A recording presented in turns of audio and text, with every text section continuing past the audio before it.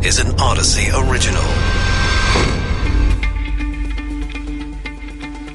This is the War in Ukraine Daily. I'm Charles Feldman. And I'm Mike Simpson from the KNX Odyssey Studios in Los Angeles. We've covered the pandemic for the last 2 years now. A new focus here, Russia's invasion of Ukraine. Today, Russia appears to be gearing up for an attack on Ukraine's capital city. We speak to a teenage refugee who is now in Greece with his family. And we hear from a Ukrainian woman who got married the day the Russians invaded. President Biden announcing more sanctions on Russia's economy. But we start with the very latest in Russia ramping up its offensive. The stalled convoy outside of Kyiv on the move. Phil Ittner, journalist currently in Lviv, Ukraine. Phil, what do you make of what's happening outside of the capital?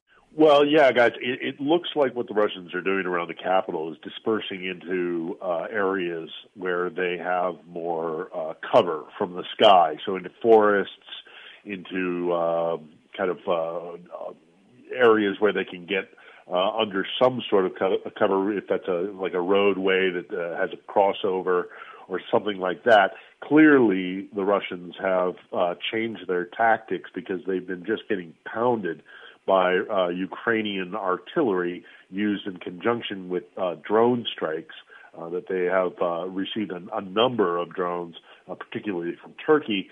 And so they are spreading out further into various areas around the capital. Now, whether or not that's strictly because they are having these problems with getting hits from the air or from artillery being targeted from the air, or whether or not they're moving into staging areas is yet to be seen. Of course, the Russians don't necessarily telegraph why they're doing what they're doing. There's also been strikes further into the west, right, in some of these areas that have been a little bit quieter, at least. What do you think that is? Is this actual strategic target stuff, or is this just the Russians doing that terror campaign, just bombing to remind people that, you know what, we can do this?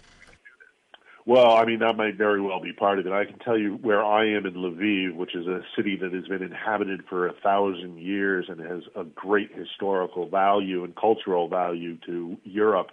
Last night, we had at least 3 air raid sirens, and so we had to take refuge here in Lviv, which is relatively unusual. When I first arrived here about a week and a half ago, maybe 2 weeks now, we were getting air raid sirens, but then for a long period of time, nothing until last night when we had those 3 in quick succession. Now, in addition to that, the Russians did actually strike an airport, an airfield, north of me, about, I would say, maybe 60, 70 miles north of me in a town called Lutsk. There is an airfield there that they struck the actual airfield, killing some Ukrainian service members. It is believed that potentially that is because it was going to be used as some sort of air campaign from that landing field, whether that's drones or some other asset. But, you know, for the Russians to use a kind of medium-range missile, which is apparently what actually hit the airfield, there was clearly an indication on their part, from the Russians, that that airfield was going to be used to combat their air power and their air superiority. Mike and Charles, you have to understand one thing that's very important in this campaign, and that is dominance in the sky, something that everybody thought the Russians would just achieve normally, and something that the Ukrainians say they need an awful lot more assistance in controlling. But regardless, we are now 16 plus days into this campaign, and Russia does not have dominance of the air. Journalist Phil Ittner, who is there in Lviv. Phil, thanks for joining us again. We've been fortunate to bring you a number of stories from people impacted directly by the war in Ukraine. Today, it is a teenage refugee who took a 3-day journey with his family to get out of his home country. Nazar is currently in Greece. He says he doesn't know what's next, and his family may go all the way to Turkey. Nazar, what has this experience been like? This whole journey from Ukraine to here was devastating. It was very hard to live through it, as it is very stressful, very hard emotionally and physically. But on the journey here to the Greece, I saw a lot of open hearts, a lot of openness from people and support from different countries. People are accepting my family to live in their houses for no payment. In Greece, they made their paid roads for free. Basically, there's a lot of support for Ukrainians, and I really appreciate that. Tell us about your family. How many people do you have with you? I have a big family. I have 2 brothers, 1 sister, parents, and a dog. And we are traveling on a minivan. Wow. And why did you end up in Greece? My father is looking forward to traveling to Cyprus, as he sees there's some opportunities for future job. So in 3 days we will try to go to Cyprus. Okay, so you're going to keep moving. On your way out of Ukraine, where were you? What city? Give us an idea of what things were like before you made the decision that you had to go. We made this decision at the last moment, like when everything began. A lot of families started to leave Ukraine weeks before the conflict started to emerge. It was first day of the war, and my parents woke up because of the explosions that they heard nearby.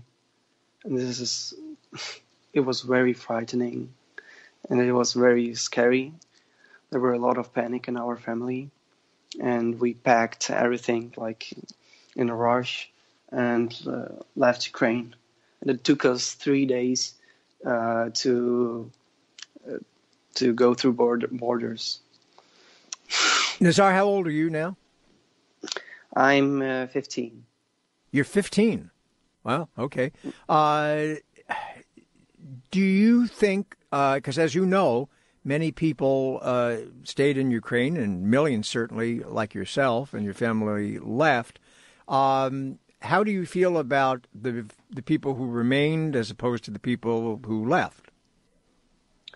I have a lot of friends that are still in Ukraine, and some of them are in Kyiv, and I feel very nervous about them, about their safety. A lot of people who stayed in Ukraine are currently in more safe part of Ukraine, like in Cherkasy. It's near the border of Moldova, so it is more safe there. So a lot of people just left their city. They're still in Ukraine, and they're relatively safe now. But I'm still very nervous, and yeah. Are you able to keep up with them pretty well and communicate? I mean, obviously you're nervous every day, but how often are you able to figure out what kind of a situation that they're in? I try to text them almost every time I have an opportunity, like twice a day or something like that. Yeah.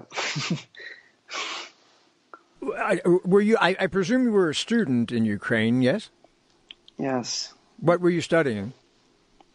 What? Where I was studying? No, what were you studying in particular? No, I'm not. I'm in school. Okay. In high school. High school. Yes, and I had like political studies, history, philosophics, literature, like a lot of subjects, basically. Yeah, normal stuff until your whole life got turned stuff. upside down in a week's time because of this. Right, and I was going to say, so 3 weeks ago, for example, 4 weeks ago, you obviously never thought of being, I would suppose, in a position like this. Do you think you're ever going to go back or be able to go back to Ukraine, or do you think this is the beginning? You're 15, you said. Is this the beginning of a whole new life for you? I want to come back to Ukraine. A lot of teens in Ukraine, maybe 1 month ago, it was a popular opinion that Ukraine is a third world country, and it was popular to go to other countries and live there. But now, after I experienced that, I understood how I am connected to this place, how I connected to this culture and to these people. And I do really want to come back and do something for this country. Seeing and knowing how many people are back home fighting and staying or just trying to do their part, how does that make you feel, kind of looking in from the outside, and that pride for all those people who feel so strongly about where they're from too? It is pretty sad that I cannot do a lot of things about this whole situation. At least I'm trying to do something informationally. For example, just by talking to you and to people from the world. And this is at least that I can do. And it is pretty sad that I cannot do more for my country. How is you mentioned you're there with your family, right? So how is everybody in the family taking? You said you're there with your dog, too. How's the dog doing?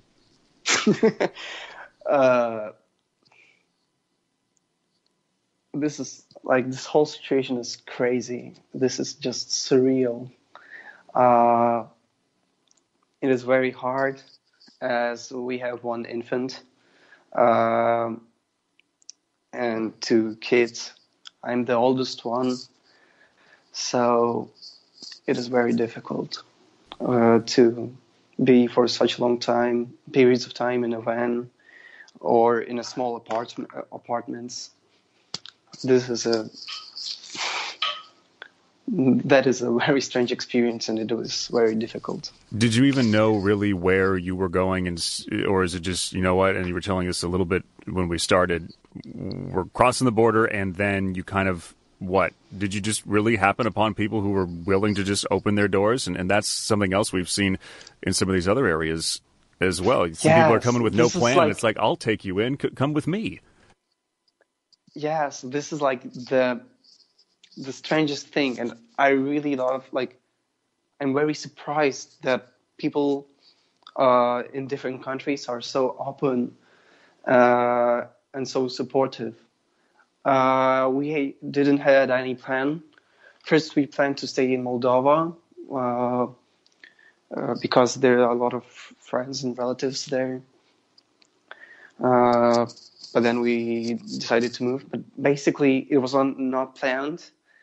And people are just willing to help, in different places. We found at least 3 families that are willing to help us in Cyprus. And I'm very happy to see that support. Nizar, I'm very glad that. Yeah, very glad that. What do you think about Russians? You're talking about people or what? Could you be more precise? Sure. You've got you've got a government right on the border with yours that's intent clearly on taking over your country. I don't know if you have relatives, maybe even friends in Russia. So I'm curious what your thoughts are now about the Russian government, the Russian people. I will start talking about government. I think that my opinion about Russian government didn't change. In the past, I understood that it was and it is very corrupt.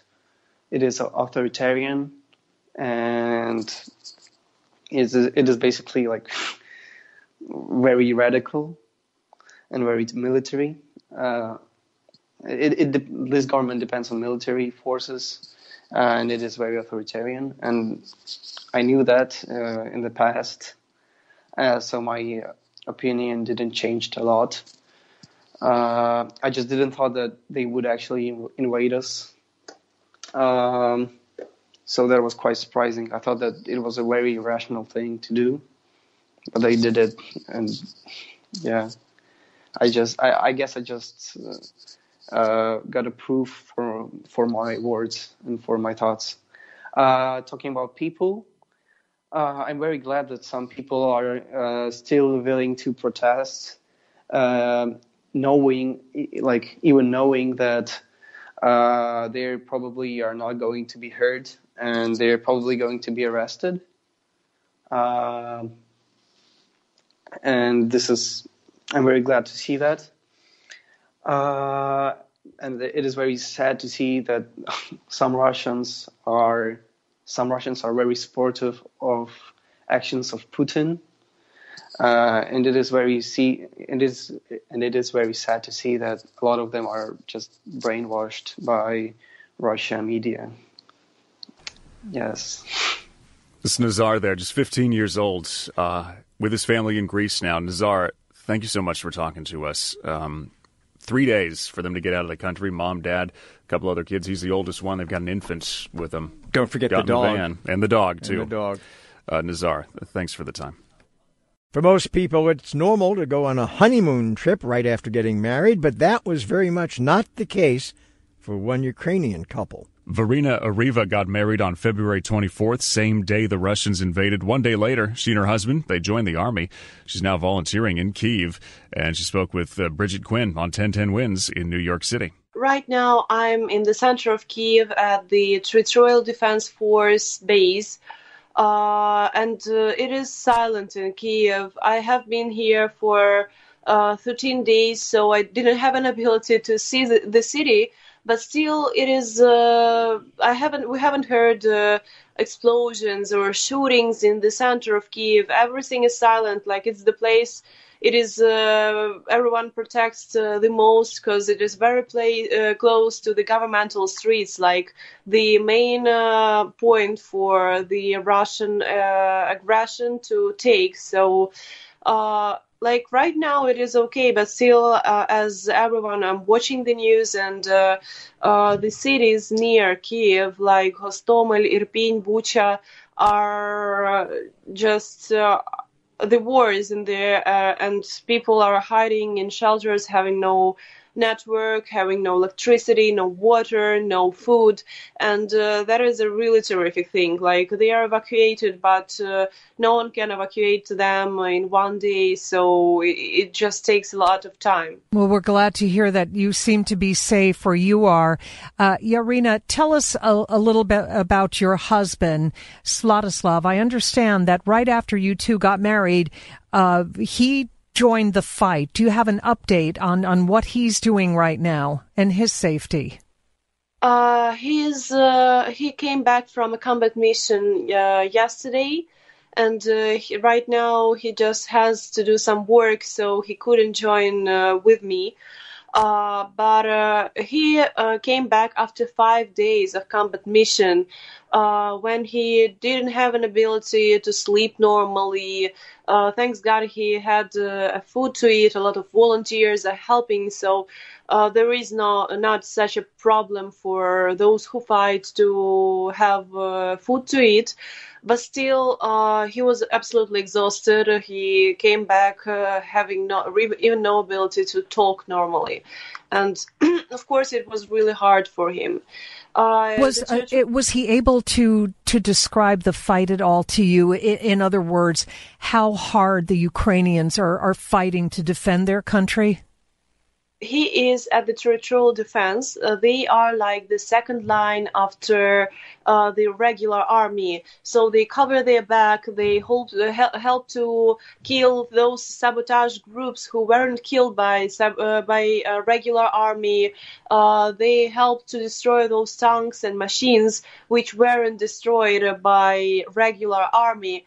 And he didn't see, like he wasn't on the front, he was on the second line, but still the life in there is kind of hard, of course. They don't have a house to sleep in, warm place. They, as I have told, have no time to sleep at all. So when he came back, like after 5 days in there, he didn't sleep for 2 days. Had he ever fought before? Had he ever been in any type of combat before? No, of course not.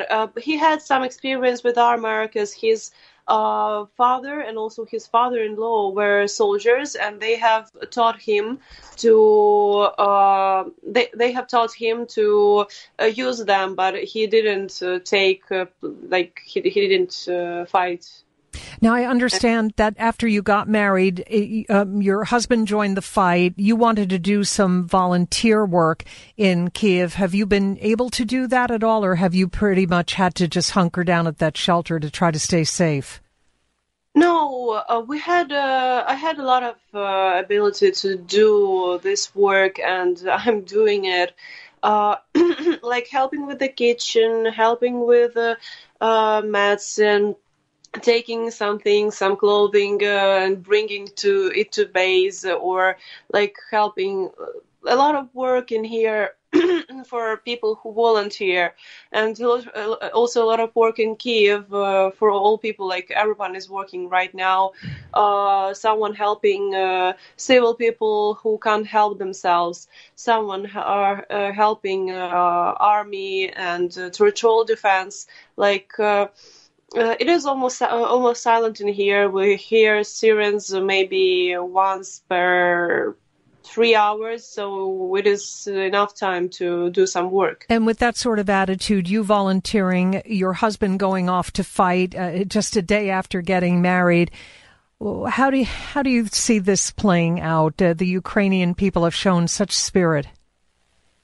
It was like the hardest night of my life when he came on the first mission. I just couldn't find a place for myself. I couldn't find what to do. I didn't know what to do. And I was just praying, smoking and crying the whole night. And it seemed like the whole life. It was so long. I couldn't even describe it. But people in here, they know that we will win. They are furious. They are very angry. They are also laughing at Russians, but still they are very angry. And they are ready to fight for their land. They are ready to kill for their land. And that really inspires me. That really, like, this spirit, this vibe in here, it is wonderful. And it really gives me strength. And I hope it gives you hope, too, that sometime soon you can have a proper wedding celebration. I know that we will win. And I know that someday we will celebrate it normally. Or maybe we'll just celebrate the victory of Ukraine. Coming right up, short break, and then more sanctions for Russia. But will they make a difference? President Biden has announced that the U.S., along with the EU, will revoke most favored nation trade status from Russia. The U.S. will also ban imports of Russian seafood, alcohol, and diamond. So far, President Putin has pushed forward despite the hits to his country economically. Jeffrey Schatz, a senior fellow at the Peterson Institute for International Economics. Jeffrey, first off, what exactly is that most favored nation trade status? It's basically a commitment to treat one country as well as you treat everyone else. So it's basically normal trade status, and it's what you treat your best customer. Okay. And I was just going to say we're not cutting them any deals anymore, which makes sense given everything else we're doing. Are we the only ones revoking that status, though, or is everybody else going to join up, too? Because the president, did say our allies this morning. Yes, and indeed, our European allies are going to follow suit very shortly. They have a much bigger stake in trading with Russia.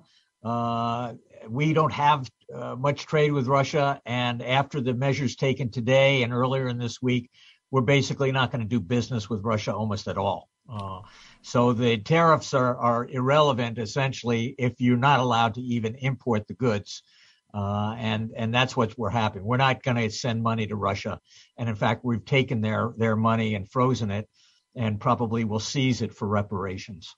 Okay, so what does this all do? The sanctions, the eventually revoking most favored nation status, not accepting imports of I guess diamonds, caviar, and stuff like that. No caviar and vodka. Caviar, right? Although we did the vodka, it's like what 1% or something is actual Russian vodka. Right, most of it isn't. So what effect is it going to have, and how soon will it have it? Do you think on Russia? Well, I think the big signal it sends is to our allies who are going to follow suit and who have more business with the Russians. And the big challenge for them will be to cut off as much as they can purchases of Russian oil and gas. That's where Russia makes its money, hundreds of billions of dollars a year. And that's what has to stop if we're going to cut off funding that supports the Russian military in Ukraine. And that's, as the story has always been, is going to be a lot easier for some of the countries. It's easier for us to do it than them, but even within Europe, it's easier for some countries to do it than some of the others. Exactly. So what does Russia do? Can it do anything to counter all of this, or does it just crumble? Well, Russia can and continues to get a substantial amount of money from the current sales of oil and gas. And remember, those prices are inflated, as everybody knows. So they are making some windfall profits. That keeps their state government alive for the near term. But this is going to be corrosive over time. But unfortunately, that doesn't help the poor people of Ukraine that are being bombed every day. So we're trying to ramp up the pressure to really get people in Russia to say, this isn't worth it, and to try to get it stopped. But essentially, we're impoverishing the Russian economy and sending them back to the 20th century. Well, yeah, the stock market hasn't been open for basically this whole time, right? Yeah. The market's closed. The ruble has fallen through the floor. Inflation is soaring. You're not going to be able to buy imported goods in Russia very soon, except if they're made in China. And so it's going to affect across the board people in Russia who are going to have only one person to blame for it. Okay, so if Russia were a democratic country, then the strategy would be to get all the voters riled up so they would vote somebody out of office. Since it is not a democratic country, there aren't that many ways of getting Putin out of office. Yes, and there's the old-fashioned way, but I think the military leaders are the only ones who are in a position to do that. Jeffrey Schott is a senior fellow at the Peterson Institute for International Economics. This war is not just about Russia and Ukraine. China, lurking in the background while the country claims it's neutral, it has opposed sanctions against Russia and continues to trade with it. And the way Russia feels about Ukraine, similar to the way China feels about Taiwan. Abraham Denmark, senior fellow at the Wilson Center. Abraham, do you think China could take similar action against Taiwan? Yeah, there's some clear parallels that one can see on the surface, that one, you have a smaller democracy up against a much larger authoritarian country with a much larger military. But there's also some important differences in that Taiwan is an island. The kinds of amphibious invasion that would be required to take Taiwan is much more difficult than what Russia has been attempting in Ukraine. And there's also, I think, Ukraine is generally seen around the world as a country, as a recognized country, whereas Taiwan is not recognized by most countries around the world, including the United States. So there's some similarities, but also some pretty significant differences. What does China have to offer Russia now, and what does Russia have to offer China? And we'll, for the moment, keep the issue of Taiwan and Ukraine off the table. What does each country have to give the other that makes them, in effect, now such buds? Well, in the at the physical level, there is Russian oil, which China needs to feed its rapidly rising economy, and Chinese money, which Russia needs to pay for everything else. And that relationship becomes even more important, especially for Russia, as the rest of the world cuts Russia off from international markets. They become even more dependent on China. But beyond that, at the political and strategic level, they have a shared animosity, a shared dislike of the United States, of the international rules-based order that the United States created after the Second World War. And they'd like to revise that system to be more accommodating to their interests, that recognizes their status as major powers, that recognizes spheres of influence that the United States, in their minds, should butt out of. So it's really a combination of both the physical, the economic, the political, and the strategic that they see as uniting them. If there's more, oil and energy bans, can China make up for what's not being sold elsewhere? And then on the other side of that, is the Chinese money worth enough to the Russians to bail them out of the economic problems?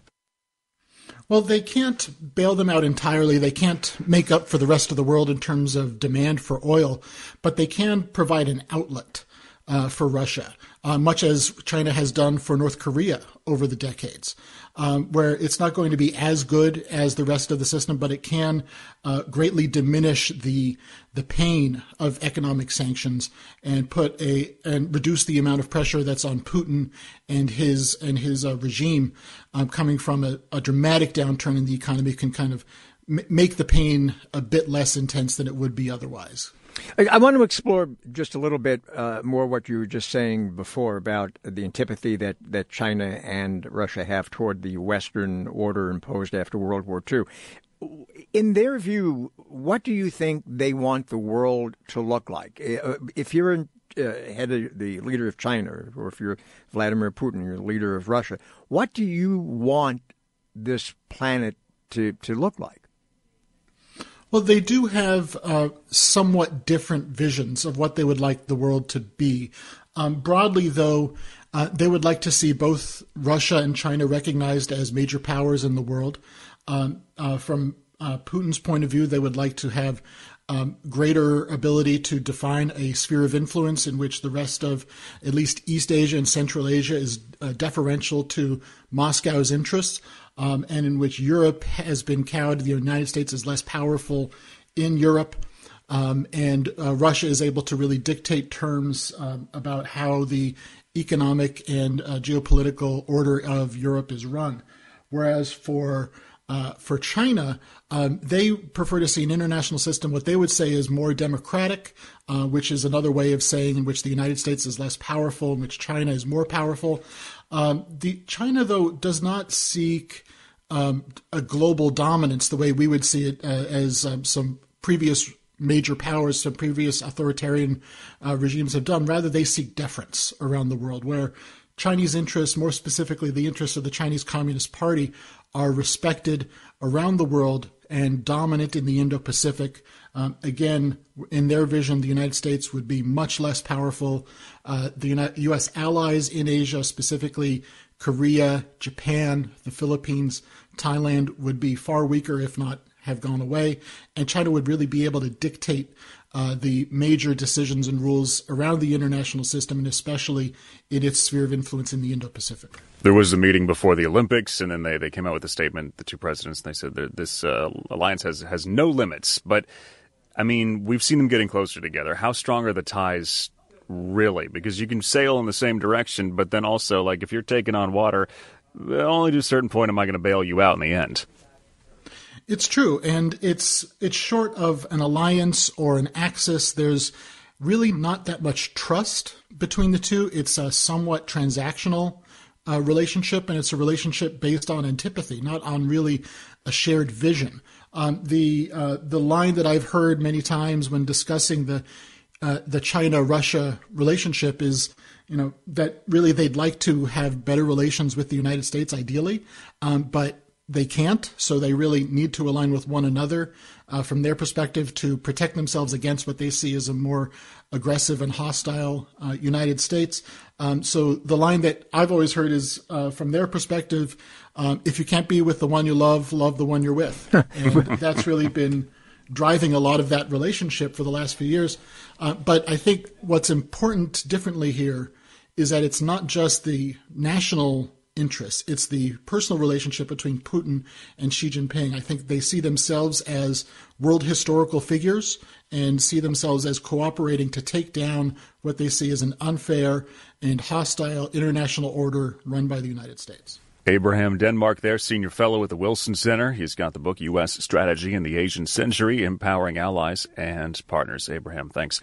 A photographer in Ukraine covering the exodus of people leaving their homeland from a train station in Lviv, which is near the border with Poland, he says he has watched thousands of people waiting for an opportunity to board a train to flee the conflict. The true victims of war, he says, people that have nothing to do with the conflict and whose lives are turned upside down by war. This is an Odyssey original. Find us and others on the Odyssey app, Apple Podcasts, Google Podcasts, and on Stitcher.